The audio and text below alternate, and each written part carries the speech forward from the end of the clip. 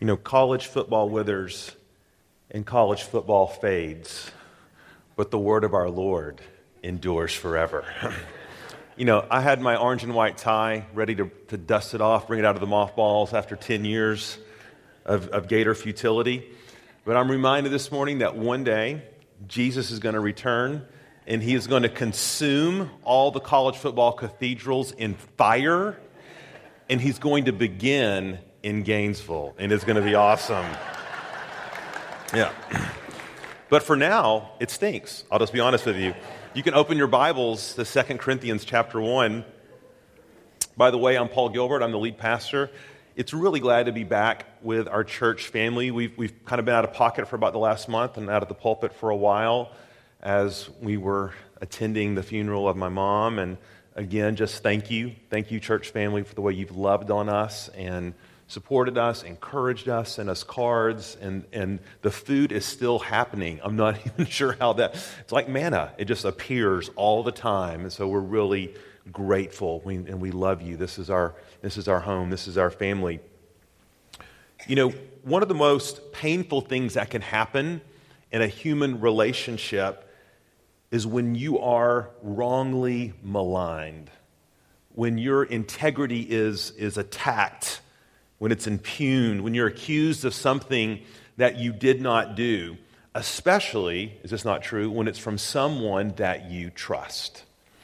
You know, when I was a young tyke living on Fountain Avenue in Chattanooga, Tennessee, there were some older dudes next door, Carl and Chris Hines. And these guys were a number of years older than me. They were my heroes, the big boys on the block. I idolized them, emulated them, wanted to play with them. I think they kind of humored me. I was their little 6-year-old mascot. And so anyway, we're outside playing one day, and one of these geniuses had succeeded in breaking the glass on the utility meter with a golf ball. And as everybody was hubbubbing around, to my dismay, they proceeded to throw me under the bus. And I was sort of defenseless. I knew I didn't do it, but what was I to do? They were much older than me, and they pinned it on me. And their parents, who are now in their late 70s, living in California, if you were to ask them, they still believe that I did that, okay? And God's going to consume... No, never mind. They're believers, never mind. Now, seriously, I wonder how many of you here this morning are having to deal with your own issues of having your integrity attacked, your motives questioned, being accused of things that you have not done, or maybe you kind of did, but not to the extent that they say you did. Maybe your name appeared on a blog, or you're the subject of a passive-aggressive post on Facebook. Maybe someone in the office has spread a rumor, or there's just a misperception about you among a group of people, and you can't do anything about it. You know, few things hurt us more personally than having our integrity challenged and being misunderstood about who we truly are or what we're truly trying to do. If that's you, if that resonates at all with you this morning, I want you to know that the Apostle Paul totally feels your pain, because he was facing these exact sorts of issues not only in our passage this morning, but in this letter as a whole. And let's remember, we studied Acts last year. A case can be made for folks that there was no single church that the Apostle Paul devoted more blood, sweat, and tears to than the church in Corinth. He planted that church and lived there 18 months. He visited them multiple times, wrote at least 4 letters. We have 2 of them. He sent his emissaries, his helpers. He was constantly praying. He was beseeching the Lord on behalf of them. He had left it all on the field, only, as we're going to see, to have them repay that loyalty with relational treason. It's a hard thing to be misunderstood, isn't it? Because when Paul left town, these super apostles, as we find out later in 2 Corinthians, moved in. And they were jealous of Paul. And they wanted Paul's place. They wanted his influence. They wanted his authority. and they began to spread all sorts of malicious rumors about him, reading the worst possible angle into his motives. In fact, the whole letter of 2 Corinthians is written by Paul to address these very charges. And when we read through the letter, it was an exhaustive litany list. Just think about the things you might be accused of. Put yourself in the place of the Apostle Paul. They said, he's in it for selfish gain. He has no pedigree. He's not very impressive looking. That money he's been collecting from you for the saints in Jerusalem, that's for his own selfish gain. This man is on a one-way track to glorify himself. And these attacks began to spread like gangrene through the church family. And they began to turn on Paul. And hence we come to this passage. And the way, folks, that the Apostle Paul responds to these attacks and these misunderstandings and to have his integrity maligned is going to teach us some very important things about how we're to view our own integrity and our reputation and the reputation and integrity of others around us. So 2 Corinthians 1, verse 15, this is a narrative. It's a story, so I'm going to read it, and then we're going to unpack it together. Hear the word of God. Because I was sure of this, Paul said, I wanted to come to you first so that you might have a second experience of grace. I wanted to visit you on my way to Macedonia and to come back to you from Macedonia and have you send me on my way to Judea. Was I vacillating when I wanted to do this? Do I make my plans according to the flesh? Ready to say yes, yes, and no, no at the same time? As surely as God is faithful, our word to you has not been yes and no. For the Son of God, Jesus Christ, whom we proclaim to you among you, Silvanus and Timothy, and Silvanus is another word for Silas, same person. And I was not yes and no, but in him it is always yes. For all the promises of God find their yes in him. That is why it is through him that we utter our amen to God for his glory. And it is God who establishes us with you in Christ and has anointed us, and who has also put his seal on us and given us his Spirit in our hearts as a guarantee. But I call God to witness against me. It was to spare you that I refrained from coming again to Corinth. Not that we lorded over your faith, but we work with you for your joy. For you stand firm in your faith. For I made up my mind not to make another painful visit to you. For if I cause you pain, who is there to make me glad but the one whom I have pained? And I wrote as I did so that when I came I might not suffer pain from those who should have made me rejoice. For I felt sure of all of you that my joy would be the joy of you all. For I wrote to you out of much affliction and anguish of heart and with many tears, not to cause you pain, but to let you know the abundant love that I have for you. Let's pray. Lord Jesus, this is a serious thing we do, where we come and open your word and we stand under it. So, Father, I pray that I would be able to correctly divide it, and that you would give us as a church family ears to hear, and that all of us, the preacher included, would bring ourselves under your care and your authority. Lord, this is a hard word in some ways, but Lord, it's a life-giving word. And so, Lord, give us hearts that are open to your truth, and have your way with us this morning. In your name we pray. Amen. This is a messy text, and it doesn't all neatly fit together in 3 alliterated points. So I didn't even bother this week.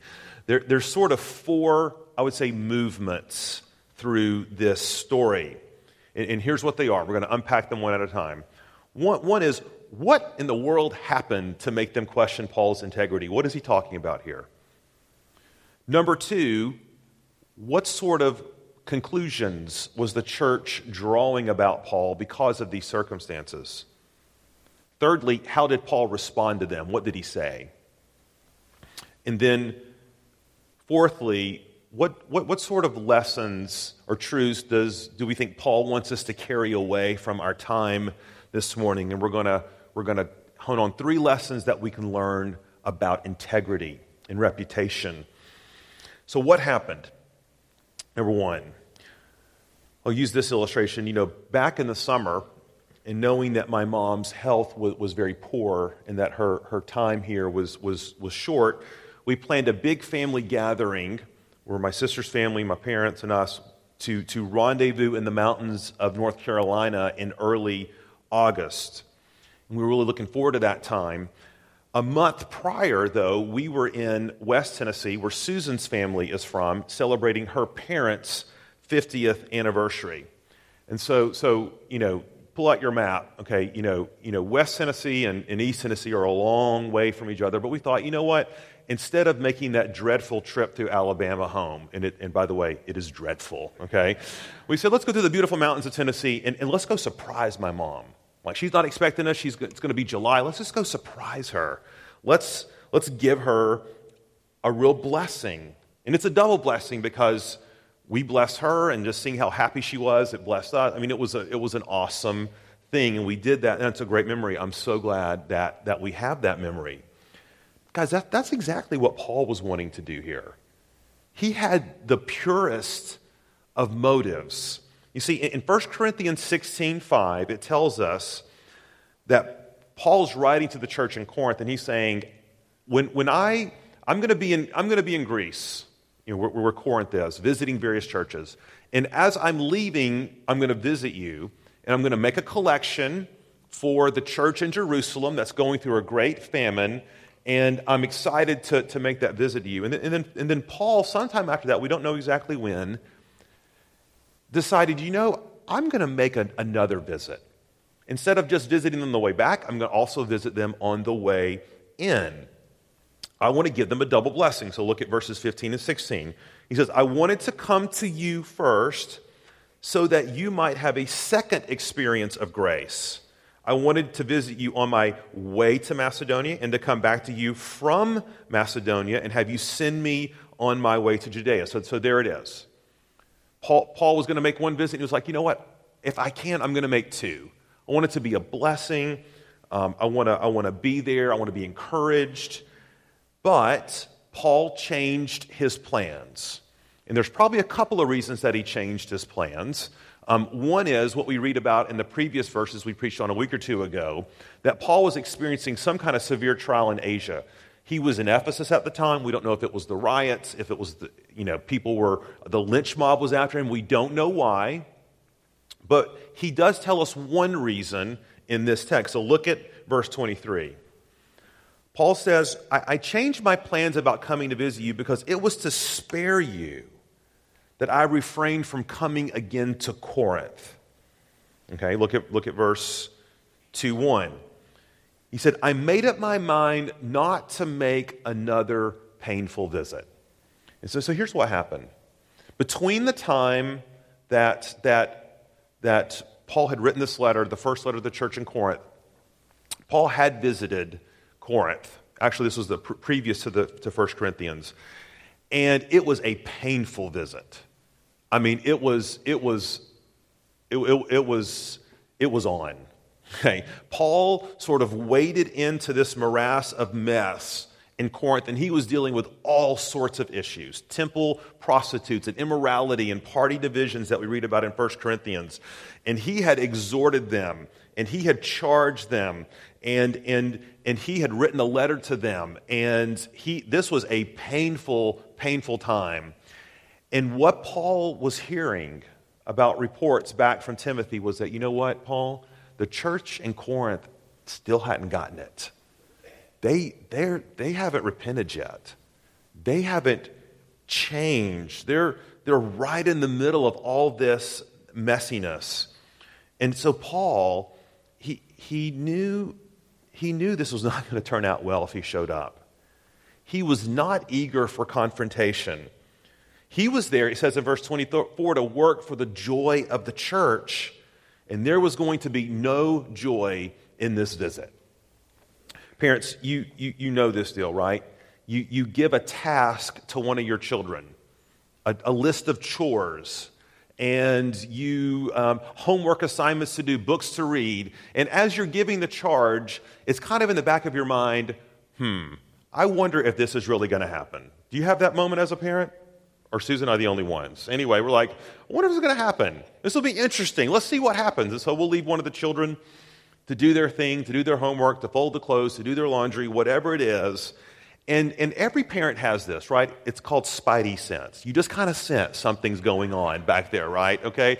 And you just and you get the spidey sense of like, I don't think that's happening. And to be honest, I really don't want to go back there to find out, okay? And if you're me, you turn on ESPN, okay? Because it's like, I know if I go back there, it is going to be on, okay? It is going to be, oh my gosh, I cannot deal with it, okay? They haven't gotten it together. That's what Paul does. And there is actually something here that we can really learn as it relates to the way that we deal with other people's character and integrity. We're going to talk a lot about our own character integrity, but let's learn something about how we deal with other people's deficiencies and shortcomings. Okay? Because here's what Paul says in verse 24. Look there. He says, I didn't want to lord it over you. I didn't want to lord it over you. And I know that if I'd had to come, I'd have had to bring the rod. And what is that going to do? What is that going to do? Here's a great thing, folks. Paul delayed to give them time to deal with their sin. Paul was waiting so that God's Spirit could go to work. Paul's like, it's too soon. It's too soon. God's Spirit is moving. I'm going to trust God's Spirit in their lives, and I'm just going to sort of step back and let God do His work. There is a stance that we as Christians are to have towards other believers. There's a stance. And there is a difference in severity and sensitivity. Okay, and John MacArthur was really helpful for this. And we've got this quote up here, I think. So here it is. Severity, because in other words, when we're severe have a severe stance towards others and their sin, severity is always ready to punish the faults it discovers. Does that make sense? We're eager to find someone's faults so that we can punish them. But sensitivity is reluctant to discover the faults it must punish. Okay, do you see the difference? Because when faults are discovered, we have to deal with them. We have to deal with them. But as believers, there needs to be a certain reluctance, if I can use that word, of patience towards one another. And by the way, this is not an apologetic against exhortation, against rebuke, against confrontation. This is not an apologetic for ignoring and sweeping sin under the carpet. No, that's not what we're saying. It's not what we're saying. In fact, quite the opposite. When God brings things to light, we need to deal with them. Paul's just saying, don't be eager. Don't be overly eager. God is going to work. God is going to reveal. God is going to give opportunity. God is going to move with His Spirit. It's kind of like planting your vegetable garden in the spring, and every day you come out and you pull up your carrots to see how much it's grown. Okay, hello. Okay, it's counterproductive and intuitive. And so, what does Paul say in the pastoral epistles? Yes, exhort. Yes, rebuke. Yes, correct. With what? Gentleness, patience, meekness. And that was Paul. And he's just saying, as we wade into these waters, we don't have an attitude of gotcha. We don't have an attitude of suspicion. We need to be kind and patient. And God gives the grace. God gives the time. God most certainly gave the time to Paul. He was just saying, I was not eager to go start a fight with you.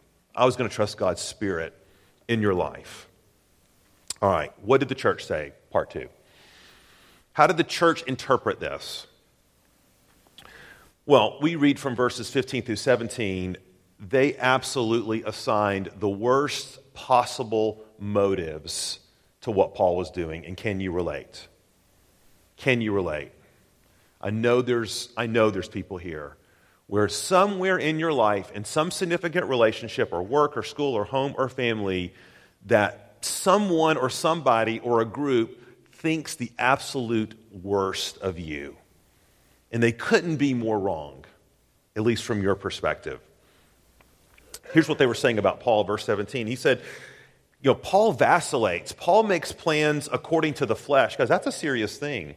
They were saying, Paul says yes, yes to our face, but it's no, no behind our back. Paul is slippery. Paul does one thing, says another. And to make all this the most painful thing, and we all know this, don't we? It's one thing for someone to say that to your face. It's another thing for someone to tell someone else, and then that person tell you. That's the worst, isn't it? And that's what happened to Paul. The church told this to Titus, who was there checking on them, and it all came crumbling down. And Paul is feeling the weight of this. In the early days of ministry here, over a decade ago, it was Christmas. It might have even been Christmas Eve, or the day before Christmas Eve, right around there. And I made the mistake of going and looking in my inbox at church. Don't do that on Christmas Eve, okay? Don't do that. And there it was. It was the letter. You know what I mean? You ever gotten one of those letters? And it was from a friend, a good friend, and he had written a document, a treatise on everything that was wrong with the church. And he had done exhaustive research, okay? He had. It was actually well done. He had a verdict. The verdict was that our church stinks, okay? The sentence was that he was leaving, okay? And his evidence was me, okay? Or not just me, it was our staff team. And he deposited that letter right into my box at church on Christmas Eve, just a nice little Christmas surprise, And he circulated that letter around to all the elders. And let me say, a lot of what he said was totally true. So let me not.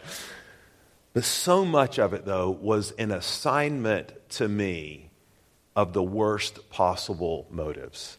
Just thought the worst about us. Can you relate? Can you relate? Spoke with a woman in our fellowship who's going through a severe marital schism. Severe conflict, separation, where her spouse has so poisoned the mind of her children that they won't even talk to her. And she feels painfully misunderstood, painfully estranged. What is she to do? What are you to do? What are we all to do? How are we to think about this?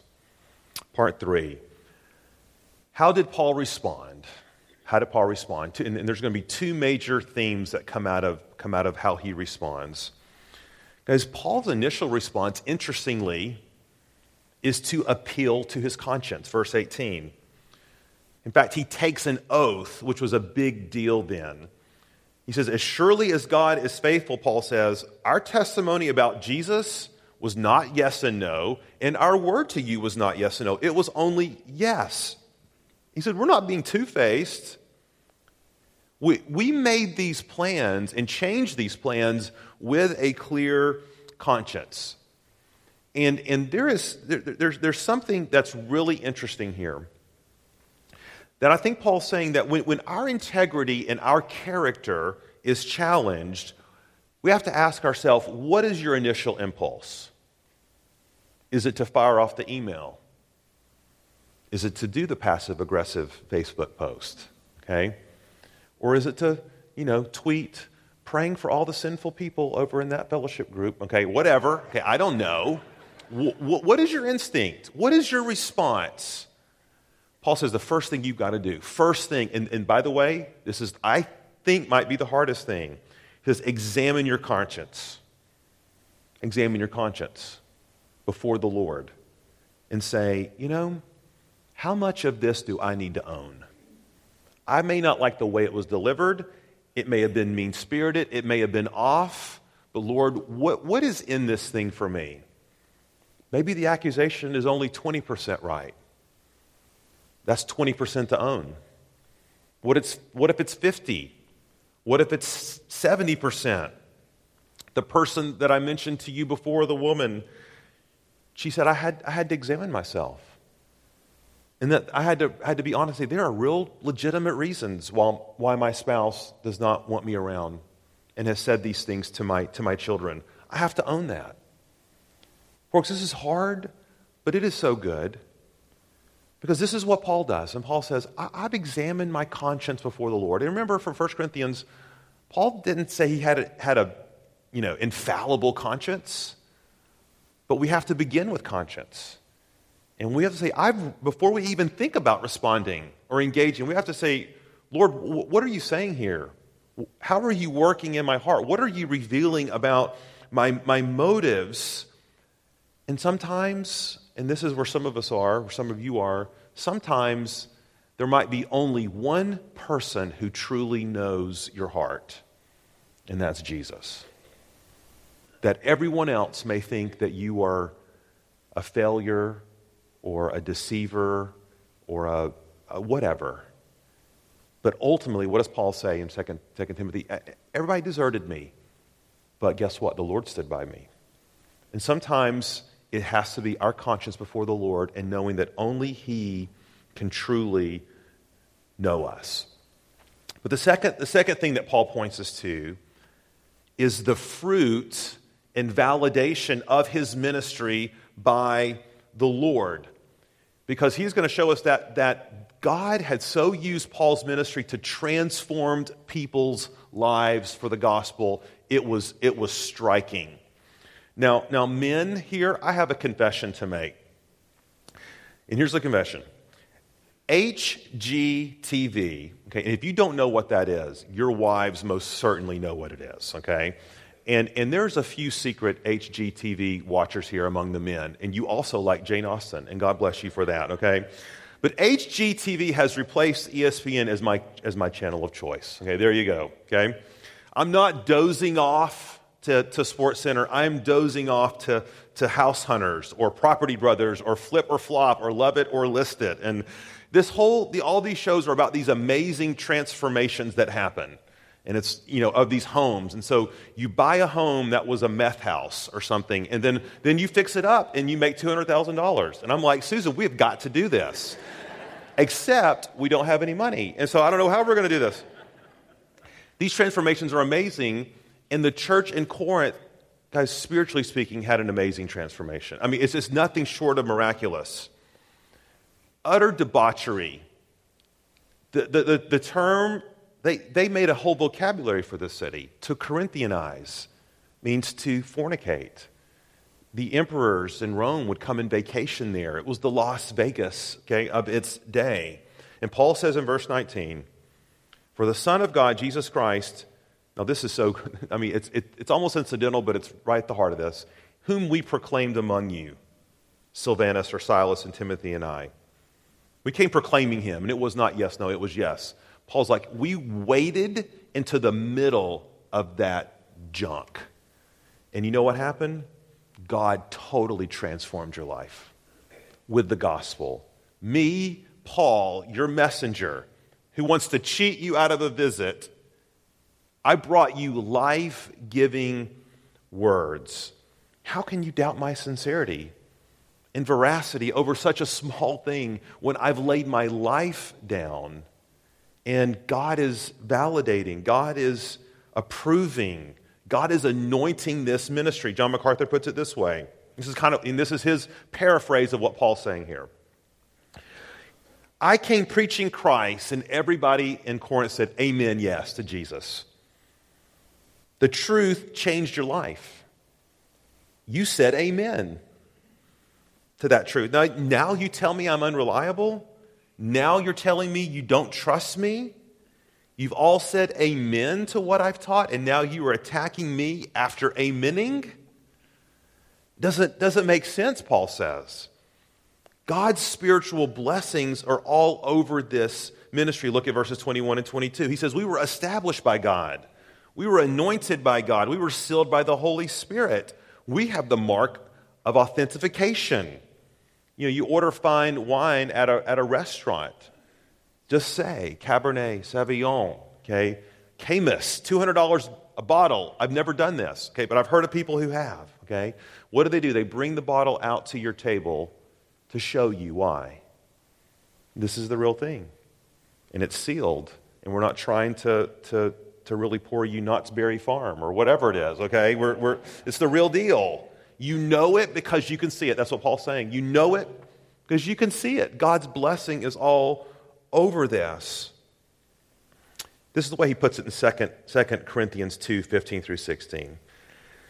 He says, we are the aroma of Christ to God among those who are being saved and among those who are perishing. To one, a fragrance from death to death. To the other, a fragrance from life to life. It's like, Paul's like, we passed the sniff test. Don't you see that, church? We passed the sniff test. Because you know this, you can be around ministries and leaders and whoever, and it just has the smell of life, that God's blessing is upon it. But other times, you just know something's not right. Something is rotten in Denmark here, and I can't put my finger on it. Paul says, none of that here. All right. That's what happened. That's how they responded. That's how Paul responded. What can we learn about Christian integrity? What can we learn? And I want to highlight 3 things as application points, and we're going to be done. Here it is. Here's the first one. Integrity can only ultimately, outside of God, be validated and measured in community. Integrity can only be ultimately evaluated and measured in community. Because, you see, I can anticipate, and it's a right anticipation, a question on your part, when we hear Paul say things like, hey, God validated our ministry. There's blessing, and we're teaching truth, and the gospel's transforming people's lives. You might be thinking and sitting there thinking, Pastor Paul, I've known people who've led ministries like that. I've known ministries like that. And the gospel's been transforming people's lives, and these leaders have been teaching truth and right doctrine and theology, and lives are being changed. But in fact, we discover later their lives were corrupt. They were the very worst of what we read about here, and secret life and secret sins. They taught like Paul, but they lived like Lucifer. You know what I'm saying? And just even over the last few months, you navigate social media and you know this happens to many of our heroes of the faith. And a lot of times they're public. And so we have to ask, wait a minute, is what Paul's saying here true? And so that's the issue. And here's something we need to understand. We have to look at this text closely. We also need to look at the whole book closely. You see, Paul does appeal to the truth and fruit of his theology, and we all should do that. That's right. But that's not all he points to, not by a long shot. Look here in verse 15 or 17. He references here Paul and Silas and Timothy or Silvanus. What is he saying there? He's like, this stuff that we proclaim to you, I've got a couple of brothers that will testify to this. These are men who planted this church with me. They know me. Call them to witness. Verse 12, backing up, we looked at last week, Paul appeals to his sincerity of conduct, and how does he ask them to measure it? What does he say? You observed me. I lived in community with you. Now this is so important. We want to establish our integrity by distance, by how we look, or on Facebook, or Instagram. Paul's like, no. The way integrity is established is face to face, life to life, blood to blood. You know me, is what he's saying. And we're going to get to this passage in a couple of weeks. 2 Corinthians 3, verses 1 through 2. Now this is so instructive for a postmodern America that wants to look good and have a great reputation for integrity, but beneath be something else. He says, are we beginning to commend ourselves again? Or do we need, as some do, letters of recommendation to you or from you? Now listen to what he says. You yourselves are our letter of recommendation, written on our hearts to be known and read by all. Paul's saying, yes, we point to the fruit of our ministry, but we point to something else as well. You know us. We lived amongst you. You poured into our lives. We poured into your lives. President Reagan had a very famous saying when they signed the Mistral Treaty with the Soviets. What was it? Trust, but what? Verify. Guys, that's very biblical. Scripture never calls us to put blind trust in anyone, and most certainly not ourselves.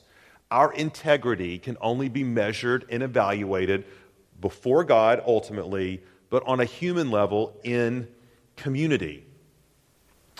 So students who are here, never accuse your parents of not trusting you for asking for verification for what you were doing. Don't accuse them of that. One, they may not trust you, but that's a different issue, okay? But your parents are both wise and biblical to ask, to trust, but to verify. Guys, none of us should blindly accept someone's own testimony about their character. Integrity is established and verified through community. And that's what Paul's does, okay? Second application point. Guys, and that lands on us in so many ways. I mean, just on a base level, does anybody know you, really? Your spouse, your fellowship group, your men's Bible study, your women's study, your children. I mean, this spreads far and wide, okay? Your reputation, integrity is established in community. Number two, love it or not, your integrity impacts other people's spiritual lives. Your integrity impacts other people's spiritual lives. You know, we have this myth of the private sin. You know, what I do online does not hurt anyone. I'm not looking, I'm not acting out physically, I'm not hurting anyone. I mean, one, that's just totally naive because you're fueling the pornographic industry which preys on victims, and you are supporting them with your clicks, okay, and looking at their ads and all that stuff. On a basic level, that's false. But we have to know that ultimately every sin is brought to light in some capacity, this life or the next. But you know, God has a very interesting thing that He does. He often brings it to light in this life, and it's a grace for those who are caught. It's a grace for those who are connected to that person, but it's difficult. Parents, I said something to the students. Parents, let me ask you this. Is there anything going on in your life privately, secretly, right now, that if revealed will cause your children to doubt your truthfulness and your veracity on the most important spiritual truths? Is there anything going on in your life that when I don't say if, I say when. We all know this, right? That when it's revealed, it will cause your children to doubt your truthfulness and veracity on the most important spiritual truths. Why do so many college students stray after leaving home? Sometimes it's because they're not truly regenerate. They're not believers. That's a hard thing. But sometimes the BS sniffer is way out, and we can detect this from a mile away. And if I can't trust my parents to be faithful on the most basic things, how can I trust that they will be faithful on the most important spiritual issues of our time? How can I trust that? Not perfectly, but repentantly, humbly. Paul knows this. Paul knows that if he can't be trusted to do what he says in his travel plans, then why would they believe what he's teaching? We all need to understand our integrity impacts other people's spiritual lives. Last point, and we're done. And this is particularly challenging, and it requires wisdom, and I don't have a to-do list to measure this, but I believe it's true.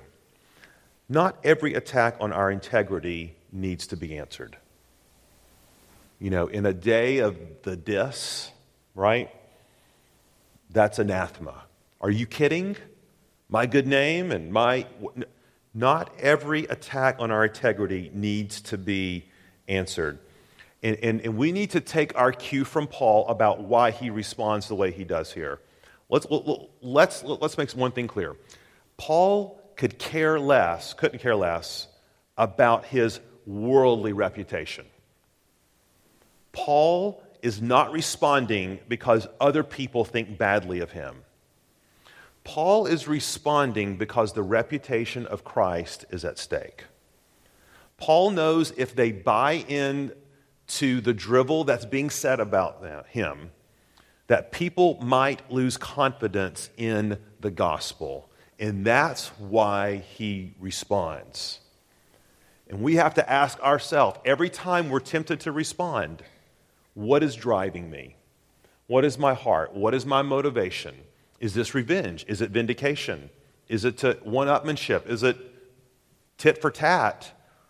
Or is there a vital spiritual truth at stake here? And here's a little principle.